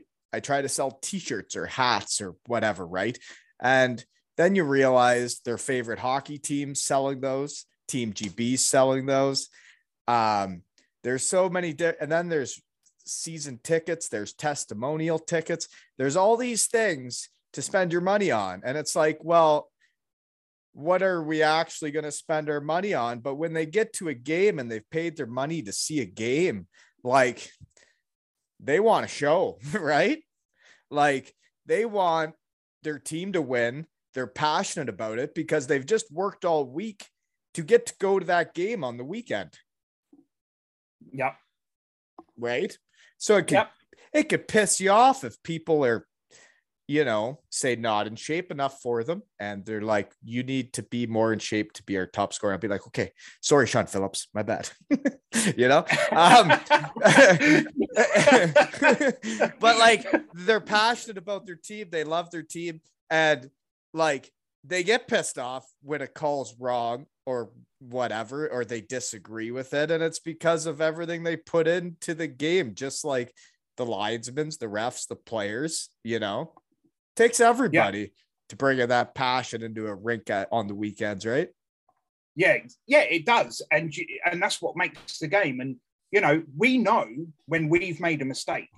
And do you know what? This is something that the fans may or may not see. If I make a mistake on the ice, if I've called an offside wrong, or, there's an icing that I shouldn't have called, like, I know. And the first thing I do is apologize to the players. Hey, I'm sorry, guys. I made a mistake. I can't change it. Let's move on. The face-off is still going to be here. And between the players and the officials, that's normally accepted. Yeah. The fans are going to go mental. I don't mind if a fan comes up and says, hey, what happened in the game for you to call that? But, why was that offside or that wasn't? And why did that puck go all the way down the ice on that offside and all that? Then I'm happy to explain it to them and, just not necessarily educate them, but, make them a bit more aware of what's happening. Look, I'm not a robot. I get things wrong. Mm-hmm. I know when I've made a mistake. I'll hold my hands up and openly admit it to the players on the ice. But then the game carries on. But that's all you can do, right? Is when you make mistakes, is be like, yeah, that's on me. It's the same as a player, right? When you screw up, like for the most part, I never needed a coach letting me know. I knew exactly what I should have done, Yeah, exactly. And it's all about how you're going to approach it. If a fan approaches you yelling and screaming, then you're like, well, I'm not talking to you. And I'm not going to appreciate what you're saying. And it was the same with coaching. If a coach came over and I'd be like, I know. Yeah, I know what I've done there. I don't need you to bark in the ear hole, but yeah, he's just doing his bit. But it's like, yeah, now you're making me look an absolute idiot. Yeah. And then you're making me look bad in front of all my buddies. Right. And it's like, don't do that. Yeah. Oh, shit. Okay. So you did get to go to Slovenia. Yes. What happened there? What? Gee, Wally, it was so long ago. You don't even know why you were there. You were there for a hockey tournament of some kind. Yeah, I can't even remember what tournament it was. I remember that was my first double IHF assignment. I can't even remember what level it was at. Okay, here's my question then. You were just ref in the UK, you're reffing away, or sorry, linesman, whatever, officiating, we'll say. But then do you put your name in the hat? Like, I want to go to the IIHF. Do you have to go to camps and say, like, watch what I can do, look at my positioning? Well, how do you get selected? So for the pool of officials that we have, obviously Ice Hockey UK will have a set number of licenses that they can allocate to their officials. So, Ryan Fraley, Danny Beresford, Onesie, and referees as well, they'll be selected out of a pool to be given an international license. And then it's just based on IIHF, whoever wants to assign, I believe, or this is how it used to work, unless it's changed, because I haven't been involved in international tournaments for some time. They'll get their assignments, and then they'll select just the officials that are registered or being selected for a IIHF badge. and they'll get their assignments that way. So it normally the IIHF will inform Simon, and then Simon will normally email the referees and let them know what tournaments they've been given and where the assignments will be. I remember what we were going to say now. Go on. Yeah. So when you're reffing in the UK all year and you know all the players, right? You know who I am. Yeah. You know what I'm going to say to you. You know what I'm going to do out there. You know what Doug Clarkson's going to do out there, right? You know all the players. You get to know them. You got to do that every year. You got to meet a lot of players and get to know them pretty quickly, right? But then when you go abroad, right? You talked about analytics, and that's when I got sidetracked. When you go abroad, is there like someone saying, hey, number 36 for Finland, he'll do this. Number 22 for Canada, he'll do this. Is there anybody giving you a heads up, or is it like you go out there and you just see what happens? You just go out there and see what happens. Every game is different. I mean, the IIHF, a lot of the players, they will just go there to play. I mean, when players come over, I'm always very nervous at the beginning of any new season. You know, obviously we've got the established guys that we know quite well. And, you know, we've already built that relationship up, but there's always new players that come in that want to test the boundaries, see what they can get away with. And that's fine. That's part and parcel of the job. And I always get sort of a little bit nervous at the beginning of the season because you don't know what the players, how they're going to react as well. You know, but then as are they going to shoot a puck at you? yeah, exactly. But no, it's totally different. In IIHF, they just go and they play, and they very rarely say anything to the officials. Okay. But that's because they don't know us, we don't know them, and they know what they can and can't get away with. There's also the language barrier too, right? So when you go to these places, you're reffing or officiating with different nationalities, right? Can you guys even speak to each other usually? I think English is a pretty universal language. So, you know, I think fuck you and, you know, is pretty much the same across That's the pretty board, much so. how that's how it works. Yeah. German, you call people Arschlocks. That's an asshole. Oh, okay. Well, yeah. that's a new one. Yeah, you can call them that. Okay, so you went to Luxembourg. What kind of barns are in Luxembourg? That was a great venue to go to. Really? To be honest, yeah, it was. I remember Kazakhstan were playing in that tournament. They were an A pool country, but they had to start right from the bottom because I think it was part of the breakaway region at the time, and they had to start right at the bottom. Kazakhstan, and I think they were playing someone like Belgium, and it was a ridiculous scoreline. It was about, I think it was, I'll say between 60 and 80 goals that they scored. Kazakhstan did on Belgium. Yeah, that would happen. It was sorry, ridiculous. Belgium fans that listen to the shed. I know there's a few of you. Yeah, my bad. Didn't mean it. I tell you, I had the worst bad back after that game, picking up so many pucks. That I think at one stage during the whole game, they pulled their goalie for a period, Kazakhstan, and Belgium still couldn't score. And I remember the supervisor was Nico Tuman. He went absolutely ballistic and was like, if you ever pull a stunt like that again, he said, then, you know, I'm going to kick you out of the tournament. Like pulling the goalie? Yeah, they pulled the goalie for a whole period. So they had 6 skaters, no goalie, and the other team still couldn't score. It was just an absolute riot out there. And yeah, it was demoralizing. The poor goalies, I remember, like, literally it was like 10 goals, right? Get the other goalie back in. He'd face 10 shots, 10 goals. Get the other goalie back in. Yeah, and like, why would you do that, right? Yeah, it was just, yeah, it was sad. But yeah, it was a good tournament still to go and do, but it was just, yeah, Kazakhstan were way above everybody else. Yeah, well, those guys can play. Yeah, they can. Yeah, they I think they had some NHL prospects at the time as well, because I think there was Toronto and Calgary scouts there at the time. Well, I could be wrong, and they may disagree with me, right? But, you know, I'm not for everyone. In the Continental Cup, like you play against players from those countries or teams. And I wouldn't say they loved hockey like I did. I would say when I watched their practices, they were showing up and doing their jobs, and they were really good at doing their jobs. They didn't show up and like just love it and just were doing it because they loved it. And I watched their practice and I was like, I could never, ever, ever, ever, ever play there in that situation. You know? Yeah. They were not having fun. Not one player smiled the whole practice. I was like, what is happening? It was so different. The practices, man, so different. Anyways, better move on. You went to Iceland. Yes, Reykjavik. Very expensive, very cold. What's there for hockey? Is it like the Mighty Ducks? Are they really good?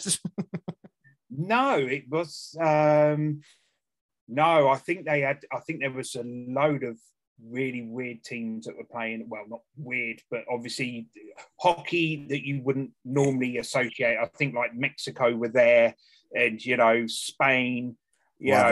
Hopefully Argentina was there. Shout out to Matthew Meinzer in the episode like 156 down in Argentina. Yeah. So but we got to we done I think it was a week out there. Yeah, it was great. Got to see some really. I never made it to Iceland. That'd be cool. Yeah, it's a good place to go. And then so you go there to ref or officiate a tournament. Then that's what you're going to do. Yeah, we normally get a day off. For sightseeing. So they took us to. So we would go and see the hot springs, the geysers. We went and saw Gullfoss, which was a massive, great big waterfall. And then we went to the Blue Lagoon, which was an actual. Is Team GB in this tournament? I don't think they were. No. Because obviously any tournaments that we would go to that Team GB involved in, we wouldn't officiate our home country. I mean, they're normally right as well out of the way. Never even thought of that. Yeah. Well, if any of the what are they called? Supervisors of refereeing are listening to me in the shed right now. If you're going to the IIHF tournaments, don't take the German refs. They're brutal. Take the EIHL refs. They're way better. They let you play hockey and but what do I know? Right? It's very black and white in IIHF for referees and linesmen. That you literally there's no the gray area, like Dean, my driver from Heathrow, talked about. Like there's a gray area in hockey, right? And it's the same like we talked about that face-off you're dropping at the end of a game compared to the start of the game. Like you're gonna have the same form. I saw it, it's fantastic, but like the way you talk to the players, the way you talk to those centermen, the way they're getting into the face-offs, everything's different. Everything's dialed up a little bit more, right? Yeah. That is exactly it. And there is gray areas in hockey. So whatever they're called, figure it out. IIHF. Yeah, gray areas, right? That's how you become an effective ref or linesman, right? Is knowing the gray areas. Yeah. In my opinion, which doesn't matter. Okay. Sorry, we've been going a long time. I got a couple more questions for you. That's fine. Go on. Okay. What do you do to warm up? I'm pretty sure I've seen you play two touch. I'm terrible at it, but yeah, I do attempt two touch with the guys. Who's the best two touch player in the officiating world? That can't be a hard question. Like who's the best ref? There is a best two touch player. Yeah, Danny Beresford. Really, this guy's talented, eh? Yeah, oh yeah. He's in the he's in the world championships. He's running a muck of two touch too. You're saying? Yeah, he frustrates me a lot. Really? Does he do back strikes he'll or shoulder strikes like I did? Oh, it's just everything. He's got some skills, that boy. I'd like to challenge him. Okay. Oh, good. Yeah, please. I'd like to see that. Yeah. Honestly, he'll look one way and then you'll just kick the ball and yeah, I don't know how he does it. I've got triangle feet, mate. It just goes here, there, and everywhere. It's 50 pence. That's why you that's why you got into officiating, not playing, right? Yeah, maybe exactly. this Beresford could have been a player, eh? Yeah, I think he did play. I think he played in goal. Oh, maybe just played the I wrong think position. Yeah, I think he was a goalie. I don't remember who he played for, but I'm sure he played in goal. Okay. Okay, so you do play two touch. That's how you warm up for games? Yeah. There's so many questions I have in my head when I start talking hockey. It's crazy. Yeah. Yes, carry on. Okay. I've got all the time in the world. Yeah, I don't. Favorite barn in the league and favorite barn outside of the league in the lower leagues that I don't know about. Give me a barn I don't know about in the UK, and then give me your favorite EIHL barn. Mine's Fife. God, I've never been to Fife. That's one rink I haven't been to. You've in never my been whole to career. Fife? You shut your what? No, never been to Fife. Never been to Fife. So you guys don't Haven't travel that much. You guys actually are homers. Yeah, we are.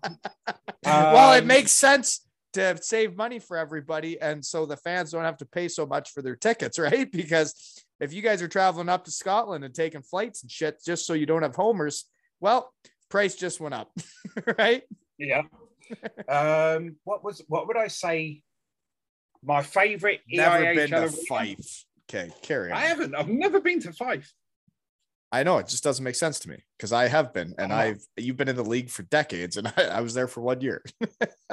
Yeah, you've been more times than I have. Yeah, I've never been. It's I've heard it's a trip, and you know what? I don't know if you'd fit it. I have heard it's an experience. So, And I think I want you to go there. EIHL, listen up. I think next season Lee should go to Fife and be mic'd up for the game. oh, okay. Right? I'll speak. I'll ask Ixie if I can get a game. Up Seriously, there, as and then long I'll as- report back. Hopefully the fans can be mic'd up too because they're ruthless. Are they? Oh, they can be. Yeah. Oh, wow. Yeah. No, I think it'd be okay. great if you did a game there. Yeah. Get mic'd up. I'll ask Ixie if I can go with some of the Scotland. I'll get Toby to come with me as well. Toby Craig. I hear good things about him. Yeah. Stefan Meyer brought him Toby? up too. Yeah. Stefan Meyer brought him up. And if Stefan Meyer likes him, then so do I. I don't know who that is. Probably a terrible ref if he's from Scotland though. Oh, I've known Toby a long time. So I'll see if I can get a game with him in Fife and he can chauffeur me around for the weekend. You should. It's okay. So what is your favorite barn then? Sorry, we got sidetracked. Yeah, I'm gonna be my favorite is gonna be Nottingham. Because not for any other reason. You're because of the playoff weekend. That's all you're talking about. It's got a lot of memories for me there, yes. And I just think it's just a really nice arena. It's just got a lot of memories, Nottingham.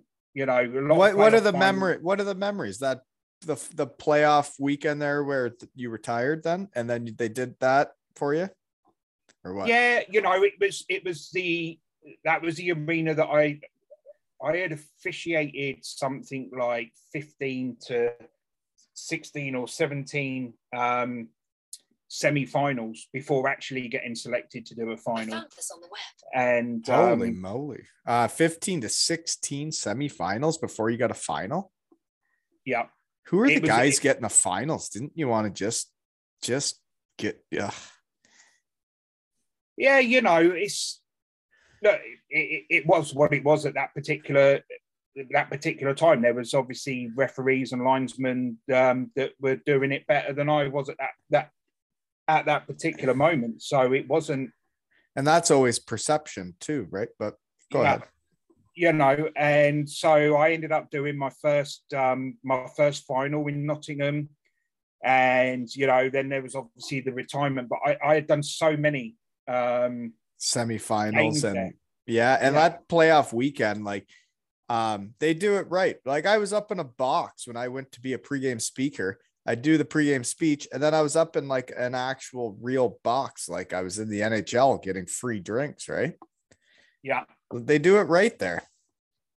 So that's Yeah. your favorite rink, eh? What about outside of the EIHL? One I don't know about.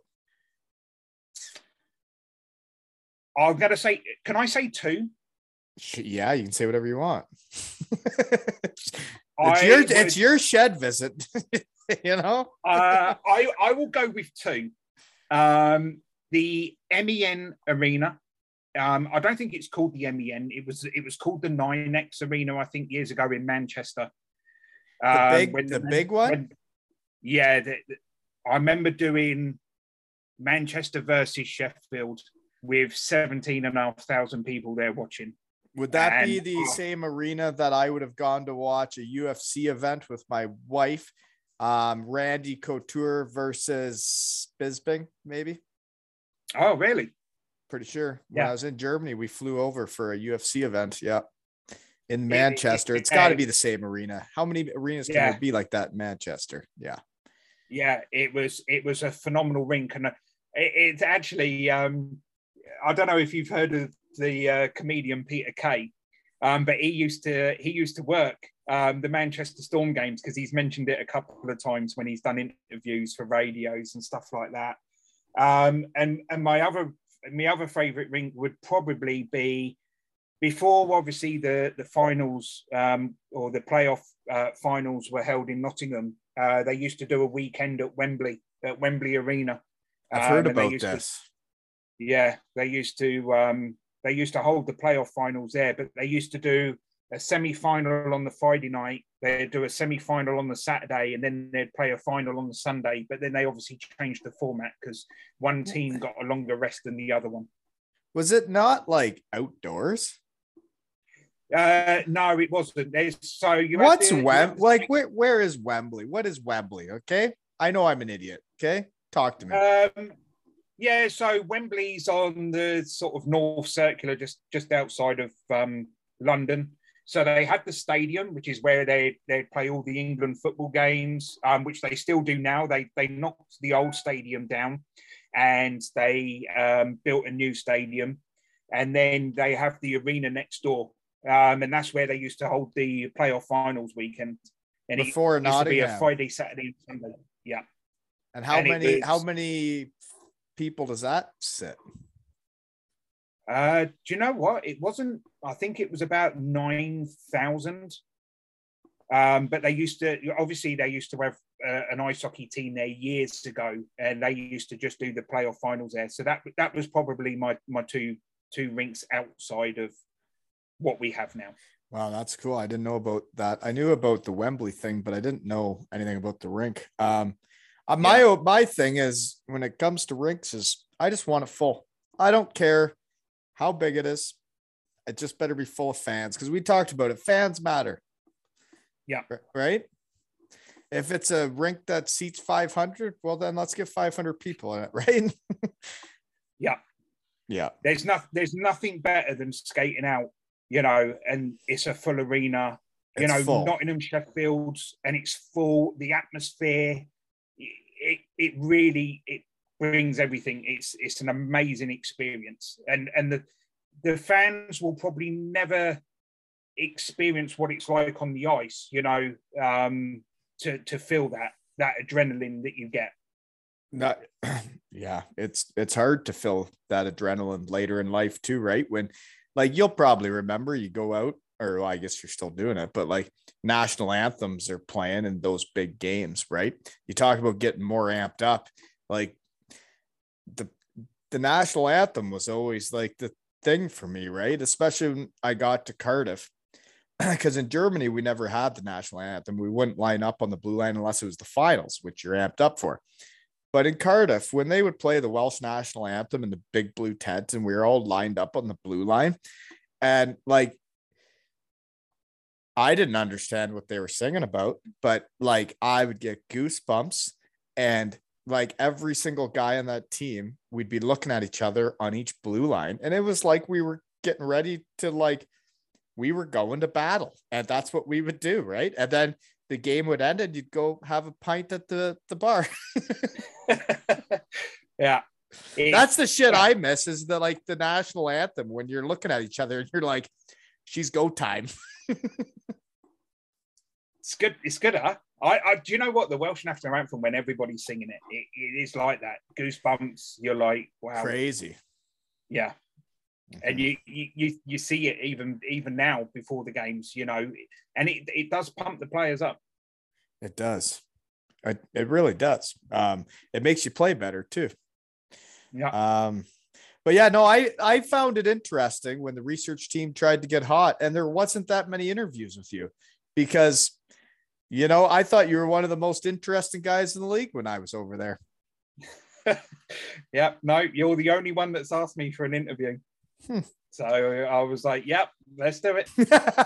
No, I couldn't wait, man. And it was like the memorable first game in the Big Blue Tent. I didn't know what it was going to be like. I remember showing up that first day, and I'd been in Sunderjyski with their beautiful rink. But then I show up at a Big Blue Tent and I'm like, well, what in the hell is this? And then you have your first preseason game and it's half full and you're like, okay, this is what we're doing. And then we start winning and guys are fighting, guys are scoring, and the team's winning. And then all of a sudden it was just nuts in there. And you get the Welsh national anthem going, and it was really fun to play hockey again. And I miss those days, Yeah, I could imagine, Wally. I could imagine. And yeah, it was, we always go back to it, atmospheres and the way it is. And yeah, that BBT, it used to rock that place. It really did. Yeah. I mean, I've had so many memorable games in that rink. We've obviously had quite a few NHL players grace our league and play. Matt Bolesky, I had a bit of a run-in with him in one game. I think someone told me about that in the shed, was that you were chirping there's the NHL guys come over for the lockout and think they're big deals, and you're like, no. No, to be honest, I can remember the game. It was Cardiff Coventry, and there was 3 or 4 offsides in a row that I'd called against Coventry, and there was 2 players, 2 brothers, Brad and Greg Lee, that were playing, and they were giving me a hard time, and I was giving them a bit of a hard time, and it's not the professional thing to do. And I remember Matt Bolesky was gliding down the blue line, skating towards me, and he started having a go at me as well. And I didn't even know who this guy was. And I literally looked at him and I was like, and who the effing hell are you? And Darns was stood right next to me and he went, hey, do you know who that is? And I'm like, no, who is it? And he was like, that's the NHLer, Matt Bolesky. And I just literally straight away, I looked at Tom and I said, well, he must be on the 4th line because he is terrible. He is absolutely terrible. And it was literally the most unprofessional thing I've done. Yeah. And I absolutely gave it to him. And I apologized to him. It was a couple of weeks later, I had to eat some humble pie. And I went round to the Coventry dressing room and I was like, hi, sorry, Mr. Bolesky. I didn't mean to act like that. It was unprofessional. Yeah, I certainly found out who he was later that season because he ended up lighting it up in the NHL playoffs for the Anaheim Mighty Ducks. And he was on a massive scoring streak, and it was like, I know who you are now, and I had to eat a bit of humble pie. But the thing is that's the best way to officiate, is to not know who people are and not give other people the rope or whatever just because of who they are. That's better, that you don't know who they are and you treat everybody the same way. And I think everybody should be treated the same way because we're all just normal folks. Yeah, exactly. And he accepted the apology, and we got on so well after that. And I've had the pleasure of being on the ice with so many great NHL players. McKenna, who used to play for Pittsburgh, used to be on the same line as Mario Lemieux. Scotty Nichols, who played for the New Jersey Devils, the centre. He played in London. Obviously, we had Eric Cairns. There was a player years and years and years ago that played for Cardiff, I think, for 1 month, Travis Brigley, who was just phenomenal. I think he played for Calgary and he got dropped and he was sent over and Cardiff picked him up and he went back and signed for the Colorado Avalanche. But he was a phenomenal player. Well, you'd been on the ice with a lot of good hockey players over the years. When did you start this? How long you been in the EIHL or the top league of the UK? I started officiating and playing when I was 14. I sort of started officiating when I was late 14, early 15. And then at 16, I started doing the top level of British ice hockey then. And sorry, what, 16? 16, yeah. And I actually went to, all the guys know this story. But that's 30 years ago. Yeah. In 1993, I got chosen to do the senior semi-final at Wembley. It was on a Friday night and it was the Cardiff Devils against, I believe it was the Murrayfield Racers, and it was the first ever shutout at Wembley. Cardiff won 9-0. Jason Wood was in goal. If there's a lot of old hockey fans from Cardiff, they'll probably remember that night. And so now, yeah, geez, thought we were almost over. But like, you've been part of British hockey history from the start, and like, it's weird thinking of like Canada and like these teams are 100 years old and the original 6 and whatever, but like when you talk about Cardiff Devils history, or you talk about UK hockey history, like you say Murrayfield Racers, and like, yeah, I get that. That's Edinburgh, right? And they're there. And like the history isn't that old. It isn't that long ago. And you've been a part of like all of it, eh?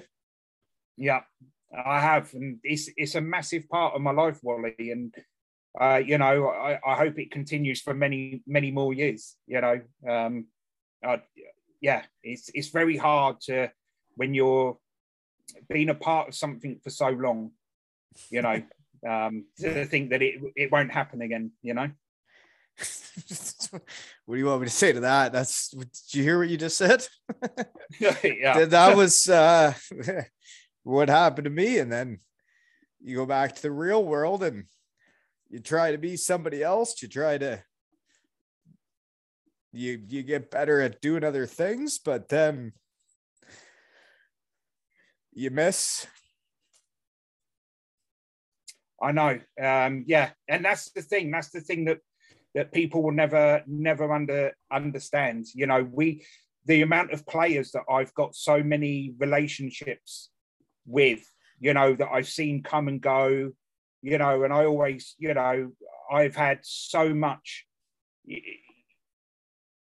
When I broke my leg, I had so many players, fans, coaches, people that you probably wouldn't expect reach out to you and wish you the best, you know, and wish you, you know, and then you realize what you're doing is important, yeah. Right?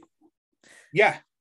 And it's a great feeling. It's an amazing feeling, and we all love this sport, and it's great. Yeah. And, you know, everybody's got to find their spot in the game. Right. And, I had lost my spot in the game. I didn't really have one. And, I found that again, and coaching the kids around here. Yeah, I fit in the game again. Right. And it means a lot when it's, like you said, it's a massive part of your life. Right. Yep, it is. And that's how you get picked up at Heathrow by Dino, right? By making new friends in your shed. Because hockey is important, and there's relationships that like the last a lifetime because we were all on the ice together having fun, right? Yeah. And that's what it's all about. You know, we go out there, we do our jobs, and, you know, no matter what happens in the heat of the moment of the game, at the end of it, most of the players will come up and say, well done, good job. You know, even though they may have just lost, you know, they will always come and say, you know, great. And to be honest, even at playoff finals weekends, even when I'm not officiating the games, I wish both teams good luck. You know, because they're all fighting for something. Yeah. You know, and it's that moment after the game that like you get to have with your teammates that you worked so hard for. Yeah, exactly. You know, and you can see how much it means to players as well, just as much as it does officials. I remember the first game that when I was talking to you about the semi-finals, and I'd done my first playoff final in Nottingham. I've never said this to anybody, and nobody would know. But at the end of the game, I can't remember who the final was against. I'm useless with teams and scores and stuff like that. Me too. I remember the game finished, and I was stood on the ice, and I think it was Tom Darnell was the linesman, and it was Maury Hansen was the referee. And I was looking around the arena, you know, Simply the Best was playing, or Queens, We Are the Champions. And I just thought to myself, wow, I've just officiated this final.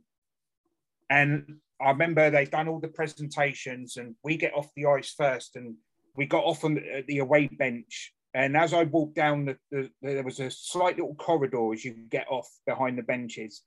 And Andy Dalton, who's a fantastic official, was stood there, and he shook my hand. And as I turned the corner, I shook his hand, and I burst into tears and was literally crying, full of just emotion because of what it meant for me to officiate that level of game and get in my first final. You know, when people think we just go out there and just do our job and just go home and it doesn't mean anything, but it meant so much. And I got into the dressing room, and all the guys and that were in bits. And, you know, I was just, so chuffed. Stop it. Hey, stop it. It's the same with me in my shed. Yeah, I'm having a lot of fun, but I'm working really hard, you know? Yeah. And it's like when I'm ranked top couple in the UK, when I'm up there with the biggest podcast in the world. Yeah, I'm working harder than them. I have no marketing team. I have nobody. I have friends. I have a hockey family around the world that makes it all possible. Yeah, that I call them, and they're like, of course I'll come on for you. And I'm like, holy shit. Then I got Sean Collins making me a website. I got Lee Freeman making me posters, and it's all because I have a hockey family. And so when I post like I'm near the top of the rankings, well, nobody has any idea what that means to me walking out to my shed, you know? And honestly, Wally, it's so great. Fuck you. No, honestly, do you know what? This is what it's Sorry, all about. I missed doing that. I had to do that one more time. Fucking no, wrong. but honestly, bad call. Hey, no, honestly, it's like you're doing a great job with all these podcasts. You get so many amazing people on there, and you know it's great. It's great to have you back out there doing all this and getting us all together. And you know what? I want to come back and do it again and again and again. And that's all I want to do is, you talk about Beresford texting you today, and it's like, when I hear about how it's bringing people together, like, that's what I love doing, is having fun and enjoying life. And when I hear about people, you start texting with people about hockey stuff, it puts a smile on your face. When people text me about hockey, and like Pigs is texting me like, I think that's me. I think he's putting his package in my face. That makes me laugh. And I'm like, okay, so that's you that he's grinding on. I'm like, okay, well that's hilarious. And it makes my day. And I didn't have that for 5 years, right? So like, now every day I'm getting messages and like I'm doing my real job and we're doing good there. And it's just every day is a good day for living. And it's because of my hockey family, you know? So thanks everyone. That's awesome. Yeah. Shit. This has been another episode of Zero Ales and Hockey Tales with Younger and Wally.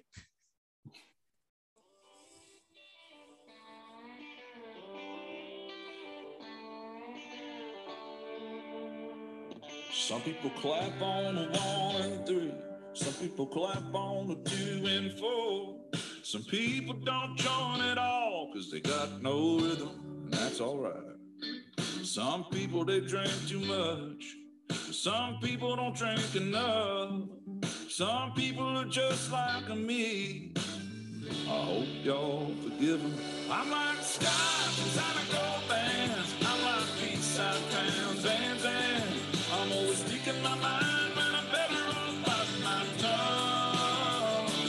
I'm a bad show at the wrong time. If I'm a legend in my own mind, I'm good for some, but I'm not for